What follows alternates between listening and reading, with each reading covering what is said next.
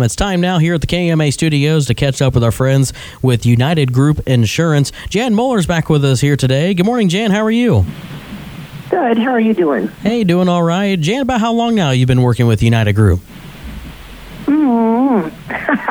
About 7 years. 7 years? Very good.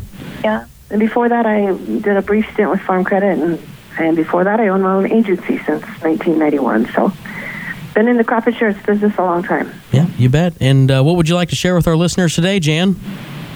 Well, as you know, we're living in unprecedented times, and the COVID virus has affected crop insurance just like it's affected every other industry. So they have made a few changes to what we call production reporting, which is typically due by April 29th, and that is when farmers produce or report their production from the previous crop year.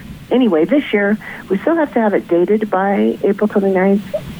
Agents must gather the information, but it can be done by phone or email or text, and we actually don't have to get a signature on that report until the 15th of July, which I'm not sure why they made those dates what they were, but anyway, this gives a little leeway, and they've also, if a producer goes out and plants corn, it gets washed out, he needs to replant.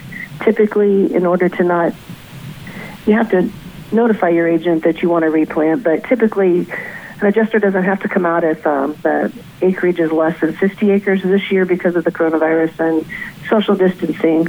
If an insured had 100 acres or less that they needed to replant to the same crop, call your agent, report that you're going to replant, and then no adjuster needs to go out to see the acreage to make sure it's verifiable. But anyway, just a few changes to how we normally do business, which everyone's having to do that.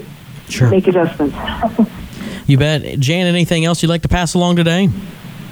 Just remember, I guess, everyone out there, if we get into a stormy season, your federal crop protects you for the peril of hail, but there's also additional hail products to be purchased that kind of ensure that top percentage that usually takes most of the damage. So there's more products out there available to protect farmers, and every farmer needs to ask his agent to make sure he's up to snuff on what's out there.